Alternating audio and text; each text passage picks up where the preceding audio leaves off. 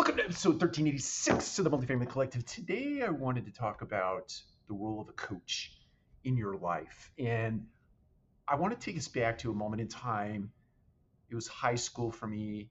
I played basketball. For those of you who know me, I'm 6'8", and enjoyed a rather rich basketball experience or career, if you want to call it that, through D1 college basketball at Texas Tech University.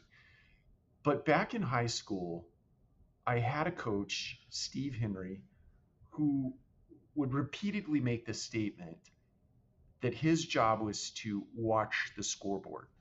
His job was to pay attention to the bigger picture going on in the game.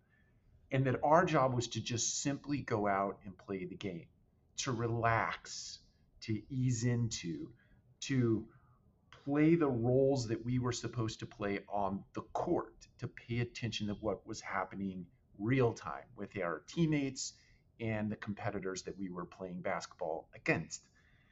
And his job was to pay attention to the scoreboard. And so he would go on to say that if we do our jobs well, that he would not let us down in making sure that he was strategizing throughout the game germane to the score of the game or the tempo of the game or what was happening from a bigger picture perspective. So he would say, pay attention to the game. I'll pay attention to the scoreboard. Now, let me just take a little off ramp here and tell you why he would say that, because many times, and you'll see this in youth uh, basketball games, or you even see it in the NBA or in college, but you see it toward the end of the game, not necessarily throughout the game. But you would get caught looking at the scoreboard. We would get caught looking at the scoreboard, and things would happen in the game because you were not paying attention to what was happening in the game. You were rather paying attention to what was happening on the scoreboard. So that's the why behind the what.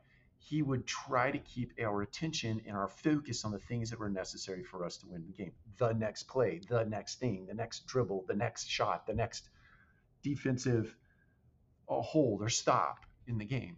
He would pay attention to the score.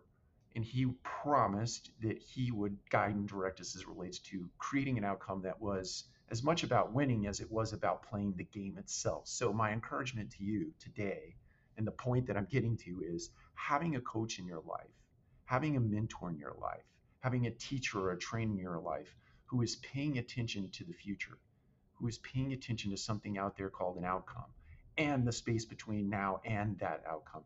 Having someone in your life that is willing to punch you in the nose from time to time. That is my funny way of saying somebody that is willing to tell you the things you don't want to hear, to give you the feedback that is necessary for you to be a good person along the way, but to achieve outcomes that you want to see personally and professionally in your life. So find a good coach, find a good mentor, find a good teacher, find a good trainer.